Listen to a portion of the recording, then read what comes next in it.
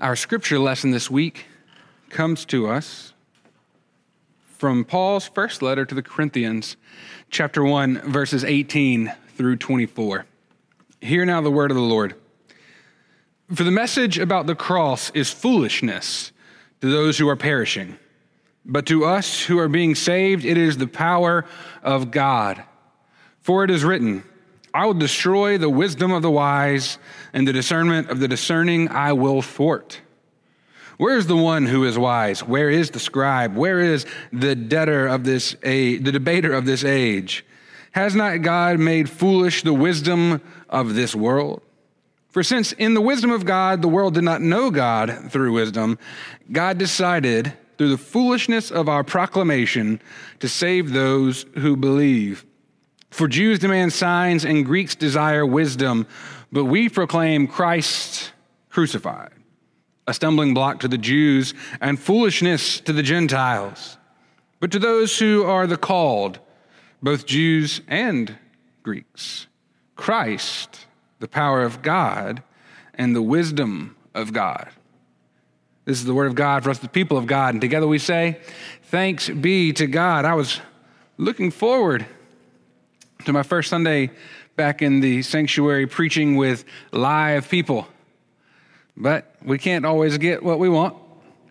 And much more importantly, I'm glad that we are able to celebrate that so many people in our community, though we have physical property damages to repair, we have not heard of any loss of life. And I give thanks to God for that. And I look forward to, as we continue recovering from Hurricane Sally, as we continue recovering from this age of pandemic where we are learning our new ways of living, that we are still moving towards times where we will all be together in person and where we can all see each other and feel each other's presence in this place. But in the meantime, we're going to continue worshiping. And this week, we are once again worshiping by way of the lectionary. We are not in a series, and we won't be for another week or so, as we've been through many series throughout the past number of months. But today, once again, we are letting the lectionary drive our scripture readings. And the assigned text from the New Testament this morning is very timely for the world we live in. It is about discovering what is true. And how hard is that particular task during this day and age, right? I mean, figuring out what is true when there's so much information coming our way, it can be difficult. So if you don't mind, I would like to preach from the subject, the present crisis. The present crisis. Will you pray with me? Lord, may the words of my mouth and the meditations of all of our hearts be acceptable in your sight, O Lord, our strength and our Redeemer. Thank you for your word. May it always be a lamp unto our feet and a light unto our path. In the name of the Father, the Son, and the Holy Spirit. And all God's people said, amen. Next week when we're all together and we say, and all God's people said, I can't wait to hear that amen just kind of ring out through the sanctuary.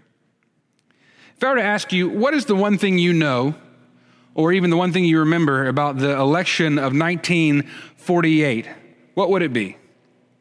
I mean, you can do a deep dive and discover all sorts of things about that election, but the election as a whole is most remembered not for what happened leading up to it, but what happened the day after it. On November 2nd, 1948, President Harry Truman defeated New York's Governor Thomas Dewey to maintain his office for an additional 4 years. However, that day, the exit polls of the election and just the general feeling around the country for the weeks leading up to November 2nd was that Dewey would become the new commander-in-chief.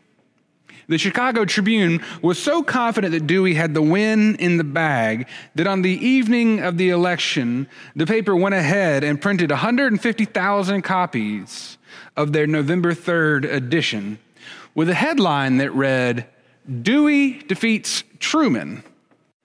But unfortunately for the Tribune, the late closing polls in the Midwest and the Western states ended up shifting the momentum of the race towards Truman, eventually giving him the victory. This blunder by the Chicago Tribune is the perfect antidote for an all too real cliche in the current media culture something I'm sure most of you have heard before. It's better to be first than to be right. I mean, doesn't it feel like being first is more important than being right in today's news media? Granted, we don't want to be as wrong as getting the headline of an election wrong, but it sure does seem like we're okay with a few more mishaps with factual correctness. In the age of Twitter and email, in the age of 24-hour news cycles and ever-changing attention spans, the most important thing is to be first on a story, even if it means we get a few of the facts wrong along the way. All of this makes it harder than ever to know who to trust and from where we should search for truth. In addition to news outlets sometimes getting the facts of a story wrong, we also live in a world where different media companies cover the same story from completely different angles. Let's say two different news agencies are covering the story about little Timmy when he fell in the well, in the most memorable plot from the show Lassie. One anchor would tease the upcoming story by looking at the camera and saying, "Inattentive parents are to blame for child's tragic accident." That story coming up next. While another outlet's anchor would come on the screen and say, "Faithful Canine proves once and for all why dogs are man's best friend. The story about why you should adopt a pet coming up next." All of a sudden, a story about a boy falling in the well becomes, on one hand, an indictment of a certain parenting style, and on the other hand, a story celebrating the local animal shelter. It's almost like news has a life of its own, right? But to me, the hardest thing in my mind when we watch the news or anytime we try to learn about what is going on in the world is when multiple places cover the same story the same way, but provide different facts, provide conflicting facts even. Right now, you can go on various online media companies, online websites, and find stories that say why we should play college football this year. On the other hand, you can go to other news outlets, other online resources, and read why we should not be playing college football this year. Both articles, both outlets, they will have opinions from medical experts. They will have testimonials from athletes and coaches, and each will make a compelling case using facts that support their agenda, that help them make the case that they want you to lean towards. I mean, don't get me wrong, I'm very excited about being able to watch the SEC play football in the next couple of weeks, but it's just amazing to me how the same story can have such conflicting opinions about what is right and both be relatively compelling. Has there ever been a time where we had access to so much information, yet we were all led to so many different conclusions? I will say, though, I do think it's low-hanging fruit to separate out the news agencies from everyone else when it comes to agreeing on what is true and what is not, when it comes to getting the facts right. I mean, their miss rate will be higher because they take a lot more shots.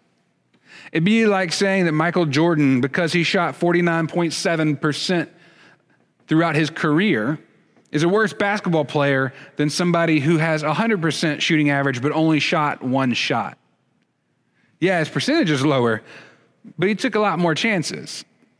News outlets are easy targets to ridicule because they get things wrong from time to time, or they disagree on a part or a whole of a story, but that's what they do. They talk about news all the time. They shoot a lot of shots. But disagreements and getting things wrong, it's not solely confined to the world of journalism. Would you believe me if I told you that the Bible doesn't always agree on facts? None of the resurrection accounts agree on who met the women at the tomb, do they? Mark says that an angel was there. Matthew says an angel was there. Mark says it was a young man. Luke says it was two young men. And John says it was two angels that all of a sudden became Jesus. In 1 Kings, on the day King Jehoiakim was released from prison, it was the 25th day of the 12th month. But if you turn to Jeremiah, he describes the exact same events. The day King Jehoiakim was released from prison, but he says it was the 27th day of the 12th month. Both can't be right. I mean, he can't have been released from prison twice on the same account. Disagreements on facts is actually not that uncommon between different books of the Bible. And neither were conflicting opinions on truth. People within the Bible are characters. They have different ideas about what certain truths are. I mean, take the Corinthian people, for example. These were the people to whom Paul was addressing in the letter we just read a few moments ago. They could not agree on a lot of things. They also had various sources that they trusted to give them facts, to help them see wisdom so they could decide for themselves what was true and what was not. In fact, the whole reason Paul was writing this letter to begin with is because there were disagreements within the church in Corinth. The leaders of that church wrote to Paul seeking advice, looking for answers. They were trying to discover what was true. And prior to his letter to the Corinthians, Paul, along with Aquila and Priscilla, they founded this church in Corinth somewhere in the 50s CE. Paul's first letter to the church is one of encouragement, one of instruction, teaching them about Christ and trying to help them be the church in spite of his absence. And in spite of the fact that Apollos, their other leader, has left. We learn a lot about the church in Corinth throughout the New Testament, in the book of Acts and in the book of Romans, as well as both of the Corinthian letters. We probably know more about the church in Corinth than any other New Testament church. And this morning, we heard from the very beginning of Paul's first letter to these people. Like many of his letters, there is a prelude of sorts where Paul offers encouragement before he gives instruction.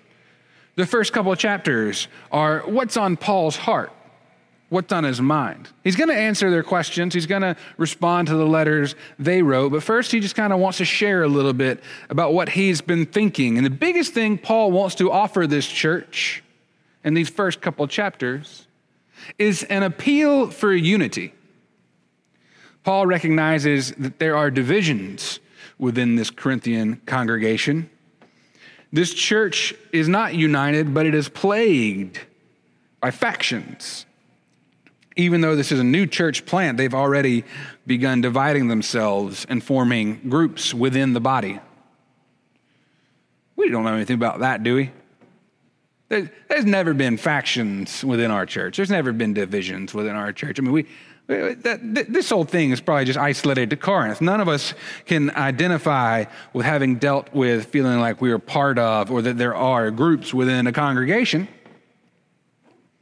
Right before these verses, though, Paul writes this. He says, I appeal to you, brothers and sisters, in the name of our Lord Jesus Christ, that all of you agree with one another in what you say, and that there be no divisions among you, but that you be perfectly united in mind and thought. Part of the reason the church is divided is that this church is without any real leadership structure. It's the beginning. It's a new thing, and they don't have the leaders who started it there anymore. And so people are conflicted as to who they should turn to. There are split loyalties among this congregation. Some people consult Paul for advice. Others look to Peter and Cephas. Some follow the leadership of Apollos, who has just recently departed. And some say they don't need any leader at all because they have Christ in their hearts. So Paul's authority has been tested. It has been put to the test by factions within this Corinthian congregation. And this church is one that thinks pretty highly of themselves. They think they're really smart. Paul says that they're puffed up, they are boasting, they are wise. And so he begins his letter with a theological message. It's the same message that called the church into existence in the first place. And this is the message he gives.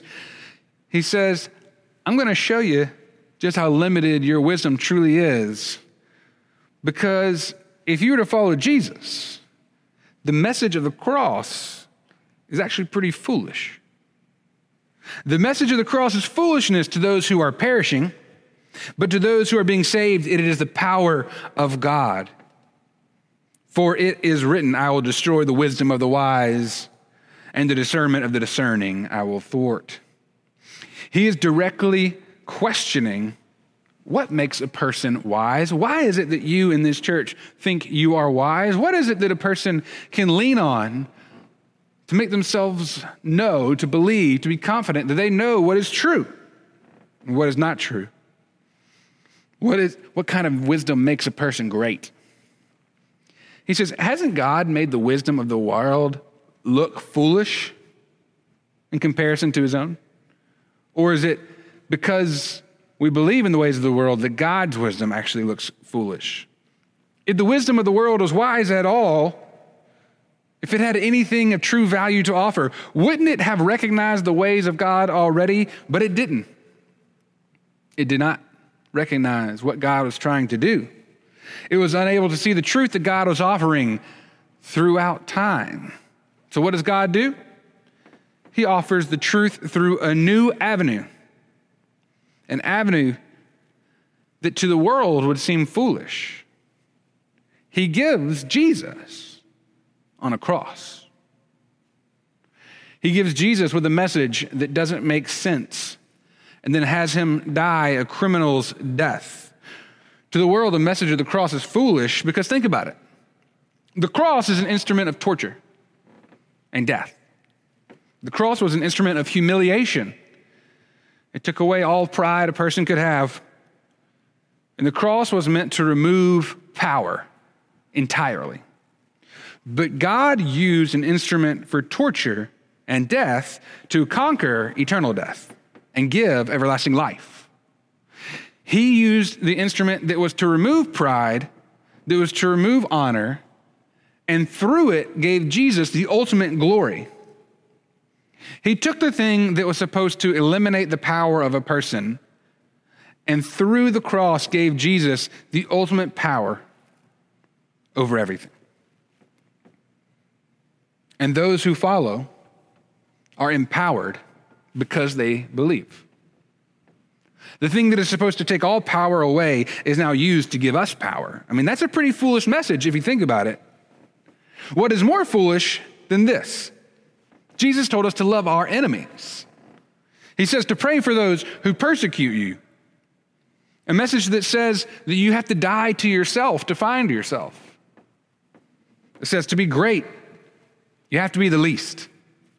I mean, Paul pretty much nailed this one on the head. The cross is foolishness. The wisdom of God is foolishness if your standard of wisdom comes from anywhere other than God. If your wisdom comes to you by way of news media, if it comes to you by way of social media, if it comes to you by way of politicians or experts in the law, then the wisdom of God will always seem foolish. You know, friends, something happened at some point in human history that put us on this path of placing our trust in the wisdom of the world. I don't know when it happened, but at some point we vaulted personal opinion to be the prerequisite for establishing truth. And when we did that, we established sources other than God as the dispensers of wisdom. We began relying on other people and other entities to give us facts so that we could form our own opinions and decide what is and isn't true. I mean, that was very much the case for the scribes and the Pharisees. That was even the case for the people who were asking questions in Corinth. The religious leaders that had studied the Bible, the religious leaders that had taught about God, who knew right from wrong. Something was true because they believed it to be true. But when God said, I will destroy the wisdom of the wise, and the discernment of discerning I will thwart, he was saying that in Christ I have given you a new standard from which all truth should be derived. No longer is it your personal opinions that can establish truth. If you take the truth of Christ seriously, it will contradict some of the things that you previously held as personal opinions. Isn't that the case in our own lives? How many times have we learned something to be true that the Bible teaches us or that God wants us to know and say, I don't know that I can believe that because it really comes up against something my parents taught me or my church taught me or my family taught me or the world taught me, that I've learned this thing from somewhere else. I've established it to be true in my life. But now I hear what Jesus says, and it makes me question everything. That seems foolish, Jesus, because it doesn't really jive with what I think? How many times have we watched CNN or Fox News, MSNBC, or any other mainstream news channel and let a business that makes profit from our attention convince us of what is or is not true? How many times have we clicked on articles on Facebook that try to persuade us of something that is true or not true? And then we share that article with those that we are friends with so they will see this new truth too. I mean, Facebook is a company that makes money not from verifying the validity of an article, but makes money based on its ability to get that article clicked on more than any other website. Social media and even mainstream media, they govern what the content they produce is and what they disseminate, not based on what is most true or what is most valuable, but what is most likely to get our attention. Everyone's vying for our attention, are they not? But nobody's really trying to help us see what is true. Not if it's the wisdom based on what the world wants us to see. If it's better to be first than to be right in the age of the information. In a world where eyeballs equal dollar signs, imagine how much more important being most viewed is comparing to being right. So the question I have for us this morning is this: what does it mean for us to be saved by the foolishness of the cross? What does it mean for us to be saved by the foolishness of the cross? Because in salvation, we're not just talking about going to heaven, getting out of hell free card. We're talking about salvation that begins here on earth. When we are justified, we begin our eternal life. And so salvation is not something that is awaiting us, but something from which we already participate. And so if we are saved by the foolishness of the cross, that means that our wisdom needs to be one that is rooted in Jesus Christ, not in the things that the world sees as wise. In a world we are inundated by a constant influx of information on our phones, our TVs, our radios. If everyone wants us to trust their opinions and make them our own, how do we become salt and light? How do we recognize the truth?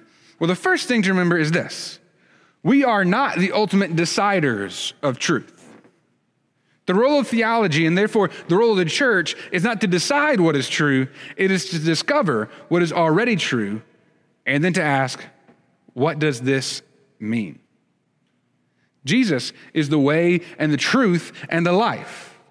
We don't have to be the people that come up with or establish truth from fiction. God is the ultimate truth, and the ways of God are the ultimate ways of truth.